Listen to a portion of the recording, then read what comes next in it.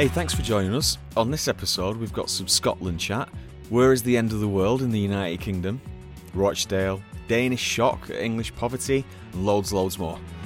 Enjoy it. Preston, we sacked our manager, Dale. I don't know if you know. No, I didn't know. Yeah, sacked him, Alex Neil. He was there for nearly 4 years. He's been there quite a while now. Yeah, nearly 4 years, yeah. I still don't think they should have sacked him, actually. No. Because I do watch every game as part of this iFollow thing, and as long as they're still creating chances, then I'm not worried. But we sold our two best players for a lot of money and signed Ched Evans from Fleetwood. Pardon? Yeah. Who's done okay. Who's done okay, but he's not gonna put you on a winning run. Ched, there's a reason why Fleetwood let him go, you know? Yeah. So I don't know. I don't think they should have sacked him. Give him till the summer, some resources, let him get a couple of other players in and spend some of the transfer money and go from there. What happened to the defender you sold to Liverpool? Did you get him? He's on the bench. Yeah, he hasn't played a game. He's on the bench. Do you remember there was Bolton had a keeper called Bogdan? I remember him. Yeah. And he was a really good keeper for Bolton for a couple of years, and then Bolton played Liverpool in the FA Cup, I think it was, and gave him a really close game where he made several outstanding saves. And Liverpool immediately signed him. I don't think he ever played again. I never heard of him ever again. I do remember him playing for, I think, maybe one game. I watched this, and I remember it really well, against Watford, and he had a stinker. Right. That's why I remember the game. And I remember, because he was Hungarian, but had really bright ginger hair. Really bright, which I always thought was a bit unusual. And he had a horror show. And that's why that's the only reason I remember that game. Of him, just ball going through him, and it's something like Watford had 4 chances and scored 4 goals. Yeah. You know, he had a poor sod, and but I saw him in other games. He was really good, but I think they lost faith in him. But I mean it's just something that happens. Like you can't blame the player, can you? You know, you're playing for North End, game in, game out. Liverpool come in for you. You're gonna go no matter what. Of course, because it's a chance to prove yourself. And then maybe he forces himself into the team and becomes a Premier League or a Champions League winner. To get to that point, it's the same with managers. Why do managers take clubs at these that are basically failing? Because if you get to that point in life and in your career, you have to be confident about yourself. So you assume you're going to make it. Yeah. When you go to Bolton Wanderers and they're free falling, or Sunderland, you think, well, I'll be the one to turn it round, and then it'll be. You don't assume you're going to go. And one of them will be right. Yeah. One of those managers will be right. It looks like Everett might be for you. But it's also not that much of a risk. I mean, you're not risking ruin. You still be going to. What I mean is, there's an element of risk to it, obviously, professionally. But you don't really have to worry that much because you financially support. I remember Graham Souness said something, I think in the 90s. I think he might have been managing Blackburn. I'll kick the fucking nut off. No, I like Souness, actually. No, he just said what about you? You're on a bad run of results. Do you know? Are you feeling the pressure? And just turned around and said, "There's no pressure here. Pressure's not being able to afford to buy shoes for your kids. That's pressure." And he just made this, which I agree with. I think that's the right mentality. So when I think pressure would be an opposing midfielder facing Souness going at you full tilt. I love that. You know that clip where he just got him round the neck, like he wasn't happy. Souness was a fabulous player. Yeah. But I'll tell you what, he was scary in a way that Roy Keane never was. I always think with Roy Keane, there's what he did to Haaland. Haaland was unforgivable. But there was always something of the playground bully about Keane. Pantomime a little bit, yeah. I didn't find entirely convincing, but I'd never offer Souness out. He had that that. I don't know. There's something that only seems to come from Scottish people. They just look hard. Like, Bill Shankly, he played most of his career at Preston. And there's a lot of clips you can see on YouTube. And he was in the same mould, this absolute fucking wall. He just hard as nails. You could. Well, Ferguson had it, didn't he? So even though you look at Ferguson, there's nothing. If you just saw a photograph of Ferguson, You wouldn't necessarily think, oh, that guy is scary. But sometimes you just see him maybe being interviewed and his face would kind of freeze in this way that made you understand that he could manage a dressing room full of millionaires. Yeah. He had that aura, that respect. Yeah. And I'm not sure you can train that, or it's in your DNA. I think there's genuinely something in the English psyche that makes them scared of Scotsmen. Angry Scotsmen. Going back hundreds of years. That's not a joke. I honestly think there's something. But there is something scary about a pissed off jock. I remember I used to play five-a-side football with these guys, and it was army guys in the barracks in Preston. And there was this Scottish guy, must be like really small, 5'2". Nobody fucked with it. It was this, he was a sergeant. Imagine, Scottish sergeant in the army. Just what is in your head right now is what he was like, and he's a do not fuck with me type. Really lovely bloke, like really. But if you're on the wrong side of him, forget it. Your head's going through that wall. I was once taking the train back from Manchester, an intercity train that was going to London. It was going south from Manchester, and I was only going to Macclesfield, but I can't remember what it was, but I'd been out late in Manchester that night, and it was the night that I don't even remember, it was years and years ago. Celtic had to replay a European game because of crowd trouble at Parkhead, so they had to replay the game away from Parkhead. And they played it at Old Trafford. And I'd forgotten about this. So I was just getting on this train thinking, oh, nice, easy Wednesday evening, 11 o'clock train out of Manchester, loads of space. Absolutely rammed full of Scottish Celtic supporters who lived in London, expats, as it were.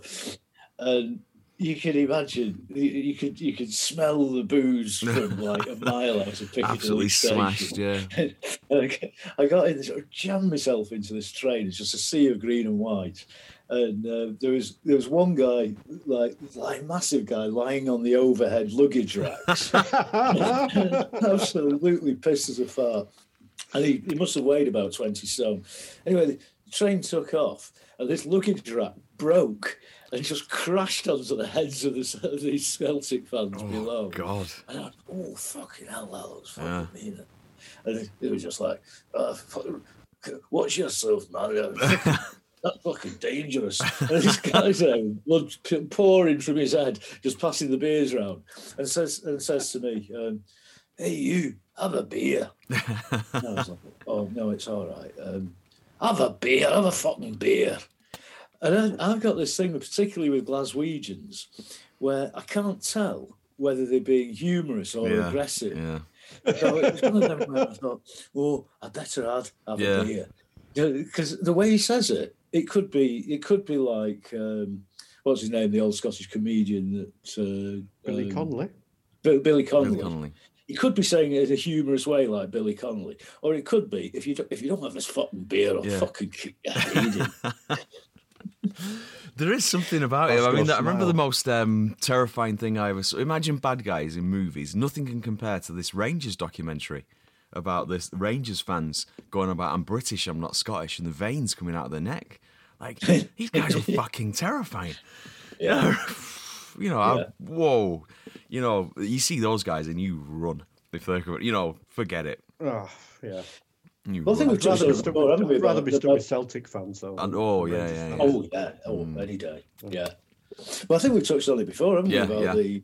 About Scottish managers from around the Glasgow, Clydebank area, with roots in rock hard working class cultures. Yeah. And they have, as you said about Shankly, you definitely saw it with Ferguson.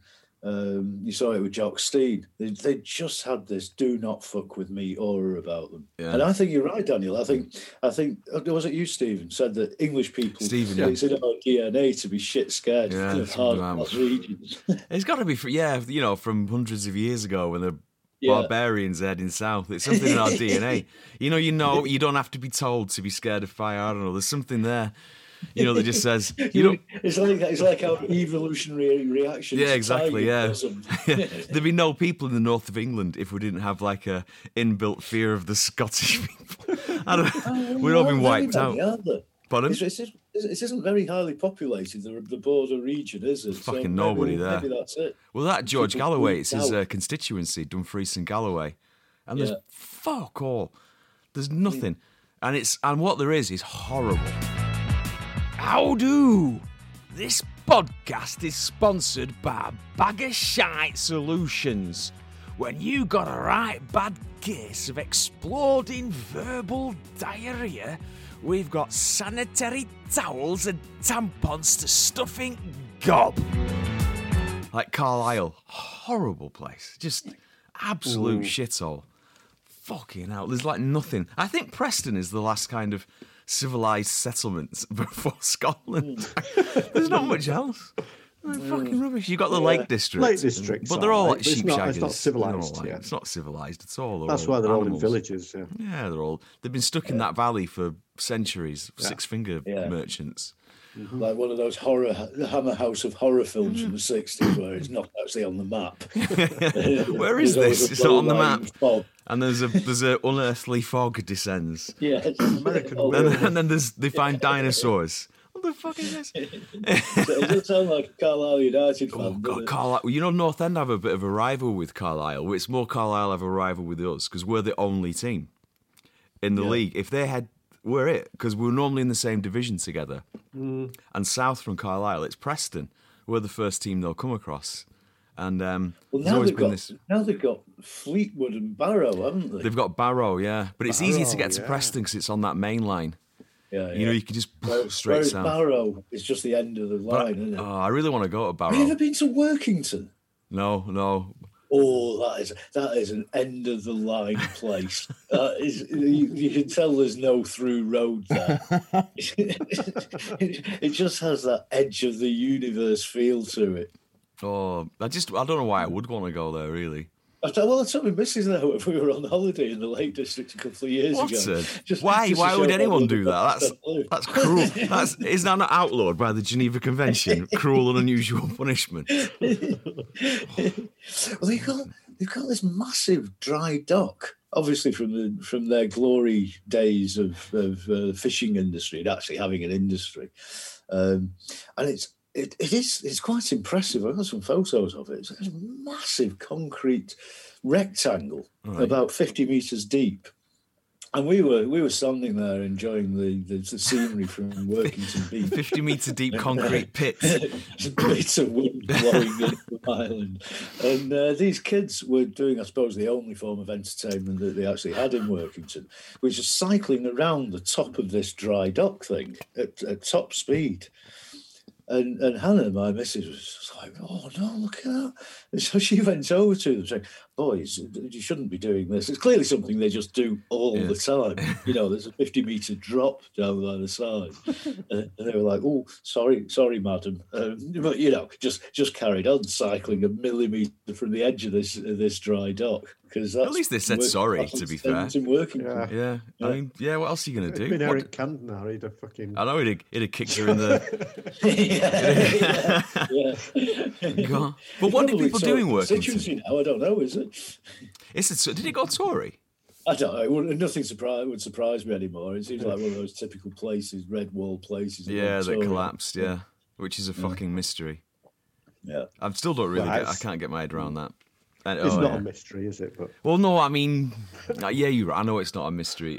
It's a crushing disappointment. It's gone from economic conservative liberal to cultural conservative liberal, essentially.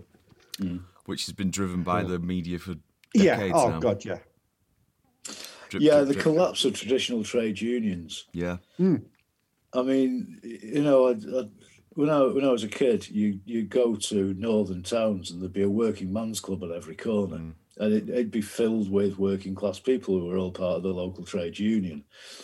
And now, when I'm working in warehouses and stuff now, because that's what I've ended up doing, you can see the difference. I actually had an interview at a warehouse earlier this week, and you had to sit in this space outside the office where you're going to be interviewed, and you could only have one person in that space.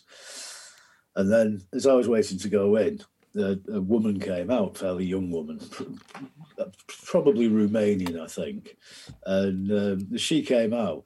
I sort of nodded to her and said, "Oh, hi," just in acknowledgement that she's there for an interview as well. And she honestly, if looks could kill, and obviously in her head was, "Oh no, a competitor for this job in a warehouse." So now people see each other as competitors for shitty jobs, and we are competitors for each other's shitty jobs. Yep. Whereas 30, 40 years ago, you go to any of those northern towns, you go to any of those labour or working men's clubs, and you had a common interest, and you knew that whatever differences there were between you and the individual sitting next to you, you might not even like him, but you've got a much bigger common enemy. And that fundamentally is a change. But it's successful, isn't it? What they've done, the very successful. You got a doff your cap. God, yeah. If you've ever watched, I know it's not high art really, but Brassed Off. Oh yeah, it's great film. It's just incredible. Yeah. And I don't come from a mining community, but I know what happened around Yorkshire and North Notts. And it's just if you can destroy it so much, you can basically take out all the industry, have nothing left, have everybody essentially competing against each other. There's no way that people can come together and then actually fight against, as you say, the common enemy. I mean, there's no way people can unionize, no way that people can actually, because all you're thinking about is the pressure whether you can get shoes for your kids. Yeah. Did you see that? I was reading yesterday. So there's this big call center company that's a French company, but they control maybe 800,000 call center workers in different countries. And part of that is the call center for the NHS and some other government department. And they want to bring in because of home working now, because of COVID, they want to bring in webcams for every employee. And these webcams have it's running artificial intelligence and algorithm, so they can tell if the workers are using their phone at their desk, eating at their desk, or if they're having an unauthorized break. In other words, not sat at their desk. So you've got that kind of intrusion. Or if family members are coming in. Yeah, did you read the same thing? In your own house. Yeah. Did you read the same thing then? Yeah. Yeah. And it's just astonishing. And they say, and at the end of the article, it's like, oh, no, this is not to spy on people. This is, we're responding from what the workers has told us because they want to feel less lonely. Honestly, who on earth? My webcam. Yeah, I know. My webcam, we like that. I know, it warms the cockles. Me and my webcam. I used to feel so lonely, but now I've got a webcam. Oh, God. You couldn't make it up. But people swallow this crap. It's let's talk about football. Well, was that report in the Guardian? It's the Guardian. Maybe yesterday or Friday. Okay, I'll have to look for it. It's astonishing, really, and how they make out that it's caring. Who are you trying to kid? Damn it, yeah. Indie Liga Soccer Podcast. It's unbelievable. And we need footballers to take the lead. You should. If you've got individual player cams, that individual has got to say, "Stop spying on me at work." But jokingly, that would work. Nobody listens to politicians or anything anymore. Footballers have much more power in the general public. Nobody listens to if Boris Johnson or some other scumbag Keir Starmer turns up, but people listen to Marcus Rashford. They really do. They have way more power, star power, even than actors. Football is people listen.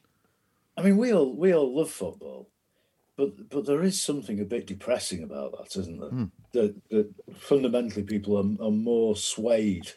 They're much more likely to form their opinions based on what Marcus Rashford. Love the guy, brilliant, really smart. We've talked about him before. Respect him hugely, but there's something very wrong with a society where you need somebody who's a very good footballer to come along to form your judgments on your behalf. Yeah. And why that isn't, and also I've been thinking a lot more about charity. And certain a very left wing perspective is not but don't give to charity because you're just providing a service that the state should provide. Exactly. And for example, food parcels for children in a first world country? Are you fucking kidding? The government should step in. But when it's a choice of whether they're doing it or whether we're doing it, then unfortunately Yeah, I mean, you're stuck, aren't you? So you can't criticise anyone who is volunteering, but also, kind of, you shouldn't do that. It's a real dilemma, isn't it? It is. I don't think it's a genuine dilemma, though, because the more people actually contribute to those, the more likely the government is to say, right, the private voluntary sector is doing its job. Yeah, the market is doing its job. Because I remember here, I was always astonished. Like, Germans don't seem to raise money for charity or volunteer for stuff, and I remember at first being a bit puzzled by this. I thought, miserable gits, but the penny quickly dropped. So that's because the state provides everything. Children don't starve here. You know, it's quite the government step in when people are in need. Yeah. Maybe not as much, you could argue, maybe not as much as they should, but nobody's got that horrible level of poverty that you get in England. No, I mean, when I talk to Danes and generally in Denmark, they're Anglophiles. You know, they do love the English and the Brits, but people do comment on it when they come back from a trip to London or any other major city, is how obvious the poverty is in Britain. I think a lot of Danes find it quite shocking how visible it is. Yeah.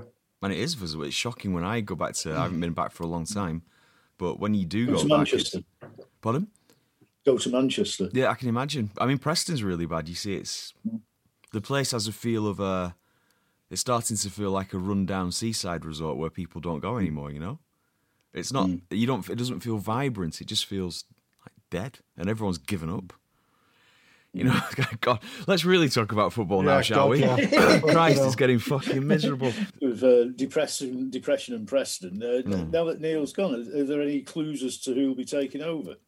Not until the end of the season, so they've got the usual assistant manager's going to take over, because there's no danger of relegation. They'll see out the season, and then we'll see. I don't know. So what's the strategy behind that? I've you know, when clubs have secretly got somebody lined up to take over, that kind of makes sense.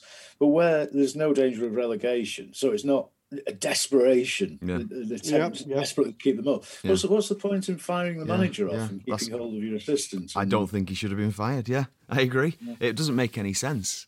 As you say, keep him. If you really want to make a change, you can identify potential replacements, or if there's an upturn in results, keep what you've got. But to do what they've done just seems the worst of all worlds. I don't really follow the logic. It just seems stupid to me. It's hard to think of a scenario where it really does make sense. I mean, if the players said, we're going to all commit collective suicide if he stays, or something, you might... No, but but you know, you can tell they were still playing. What's said in the dressing room remains in the dressing room. but they were all like, oh, they're all going to drink the Kool-Aid if you didn't, you know. But I watch every game, and they were still. You could tell the pressing was intensive. They were playing football together. They were working for each other. I didn't feel they'd just fuck it, we don't like this manager now, and we're just going to give up. I didn't feel that at all. The results weren't going, but again, you've got Ched Evans up front. What the hell did you expect? And we've lost our best players. You know?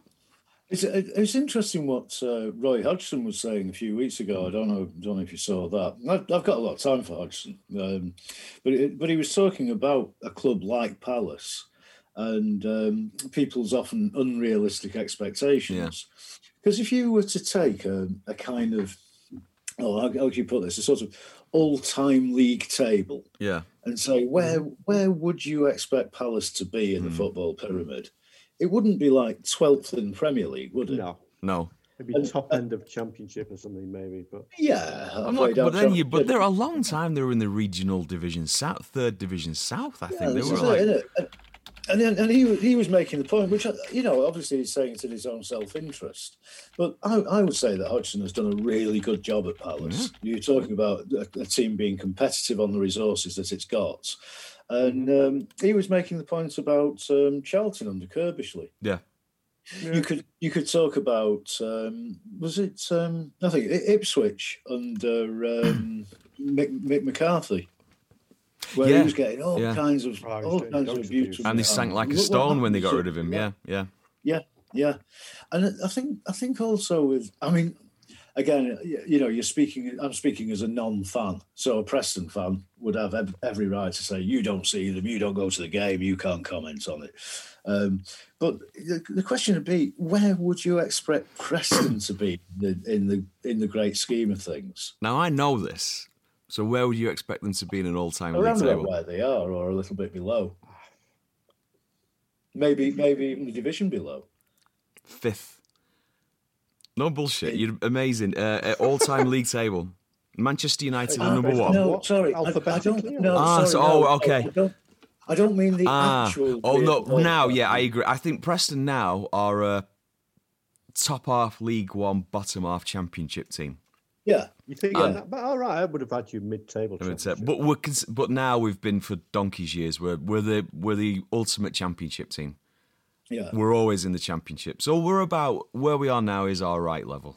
And if we get to the playoffs, we're punching above our weight. If we get relegated, we're punching below our weight a little bit. It's not been a good season, but there's generally probably more than 24 teams that I would say are Championship kind of standard Championship teams. Yeah. So at some point, somebody has to drop into. Yeah. But we're there forever. We're the only one that never goes up.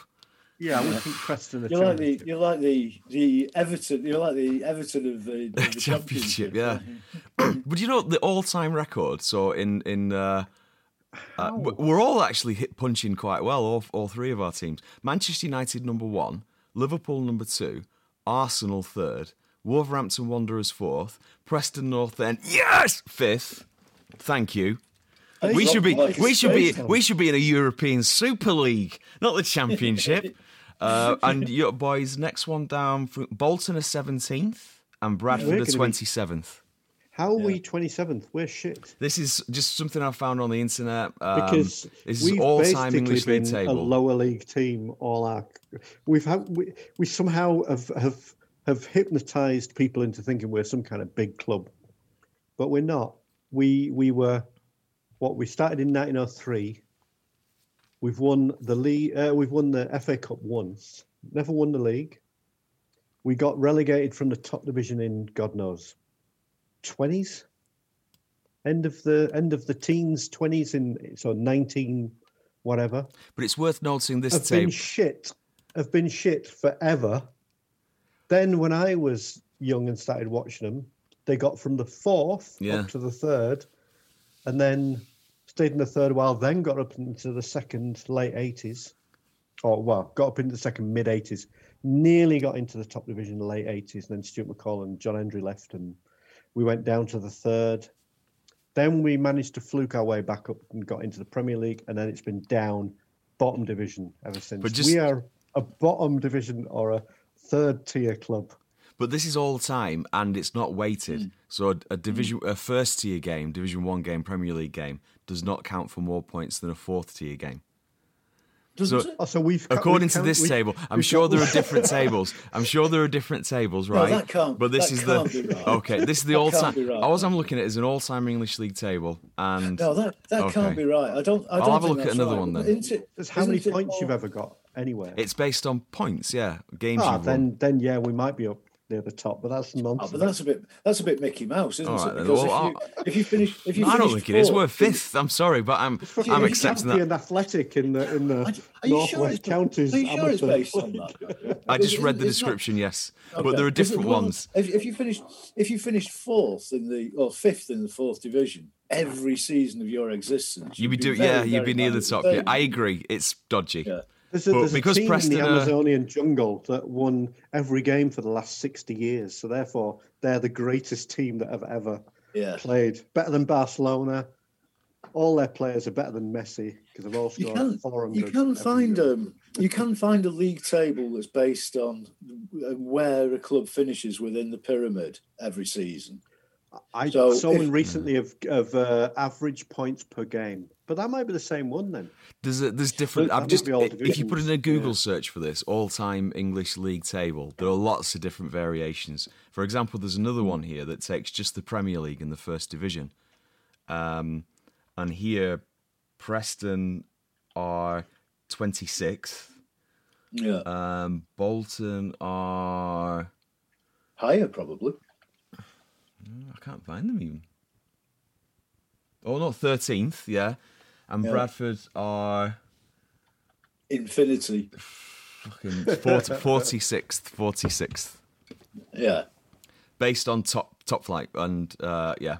So, of course, these things, you can meddle with them, weight things, and, But I'm taking the first one I saw all-time games since 1888 because we're fifth. So because you're fifth, yeah. For me, that's it. No other table counts. Fifth. Yes. Yeah, but actually, if you had something based on the last 20 years, we wouldn't Preston would be sort of. We'd be championship. They would barely bobble around between what would it be? Something like 30th and 35th. Something like that, yeah. We'd be 30th. It would barely change from year on year on year. Yeah. We would probably have the same average, but based on. But you'd have an interesting graph. You guys would be a roller coaster, and we'd be some kind of flat line, someone who died. Just constant middle of the road. Give us some relegation for excitement. How do? Thindy Liga podcast is sponsored by Black Pudding Marketing Board. Get a black pudding down your neck. It's good for you. But Rochdale were in the bottom division for something like 70 years. Yeah. Never been promoted or relegated. Yeah, it was amazing. Must be I mean, when they did get promoted, it was like for somebody of my age, it was a real shock. You just associate when you hear the football results on a Saturday night. Yeah. I couldn't get my head around Rochdale not being in the bottom division. I know. It's just where they were. And Accrington Stanley up in the playoffs in the third tier, League One. Yeah. What are they doing there? Well, they got gubbed yesterday. They got hammered 7-0. Did they? Peterborough or something. Yeah. Oh, yeah, I saw they beat someone 7-0, but I didn't know who. Oh, yeah, God, 7-0? Yeah. What the hell's all that about? Well, Peterborough up there as well, aren't they? Second, I think. Yeah, the Hull at top, Peterborough second, Sunderland third. Although secretly, I hope they don't get promoted. And can you guess who the Peterborough manager is for the 19th time? Is it what's his name? Darren Ferguson. Yeah, Darren Ferguson. He was again. Alex Ferguson can fuck off. Darren Ferguson was Preston manager, and we had about 6 players on loan from Man United. And we were fucking shit. But we were losing like 5-3. We had all these bizarre results. We were losing, conceding 5, scoring 3, that kind of a thing. And we're in the relegation zone. And then sacked Darren Ferguson. And then automatically, Alex Ferguson recalled all the players. So it's like half a team. Suddenly, oh God, what we do now? It's so reliant on Man United loan players. Right, we'll have to dig up some youth players. What are we going to do here? I remember that. And then we got buried, relegated, really horror story, went down. It actually shows something of the mindset, doesn't it? So, there were all those claims about dodgy goings on. Yeah, agents with, and certain managers in the Premier League and their sons. But you could see in that particular example you just described. Which side the bread was buttered on. Oh, God, yeah.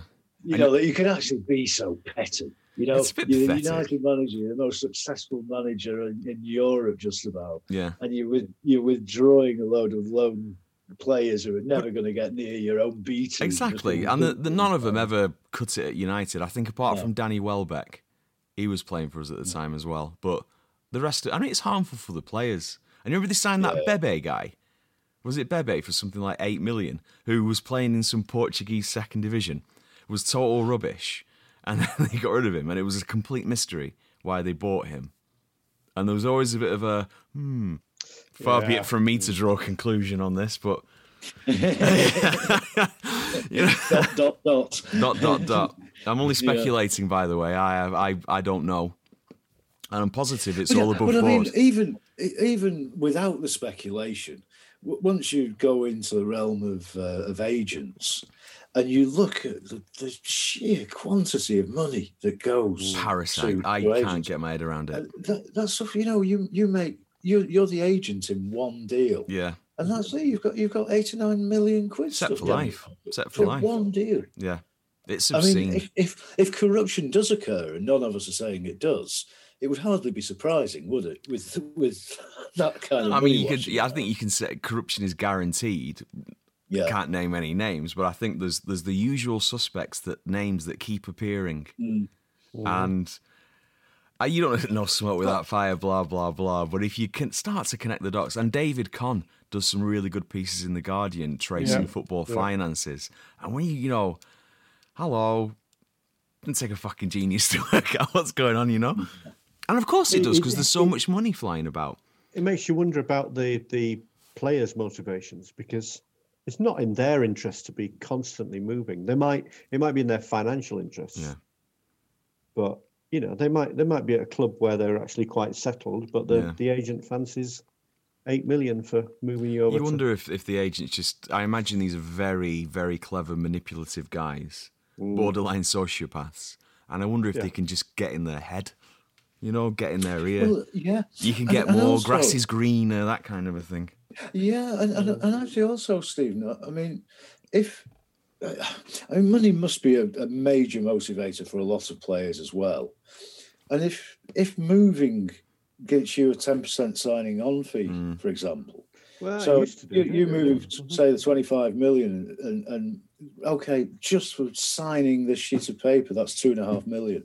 Yeah. Just all by itself. Do it now if you want to. But if you're already minted, if you've already got millions upon millions, and you're happy where you are, I don't know. I don't really get it. Like if I'm honest, the secret footballers. Is it the secret footballer, or is it somebody else actually? Well, there's a secret footballer, and there's another one. But there's one that said he hasn't taken, or he's taken his wage, but he hasn't required his wage, and he's given it away to. Is that charity. John Nicholson?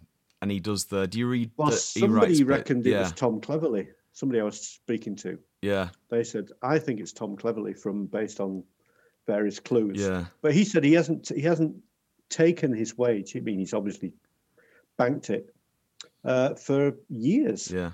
I heard it was he's James just Milner. Giving it away to some foundation and some charity because he doesn't need it. Yeah. He's got all the money he needs. Yeah. Yeah, no, I read the same guy. Yeah, but I don't know who You've got people like Lee Hendry, who made a lot of money at Aston Villa, and then invested it in property, got screwed over by somebody and ended up bankrupt. I'm not quite as sympathetic towards that particular problem. But it seems like definitely the guys from the north of England, by the way they speak, because they always write out what he says in quotes, and there's certain things that northern people say. Yeah, you can speculate. Secret footballer, you mean? Yeah. It seems like Cleverley's up there, because I think he's from the Manchester area.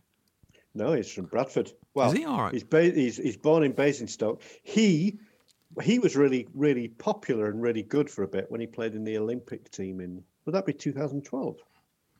But he's one of those players, like, what does he do?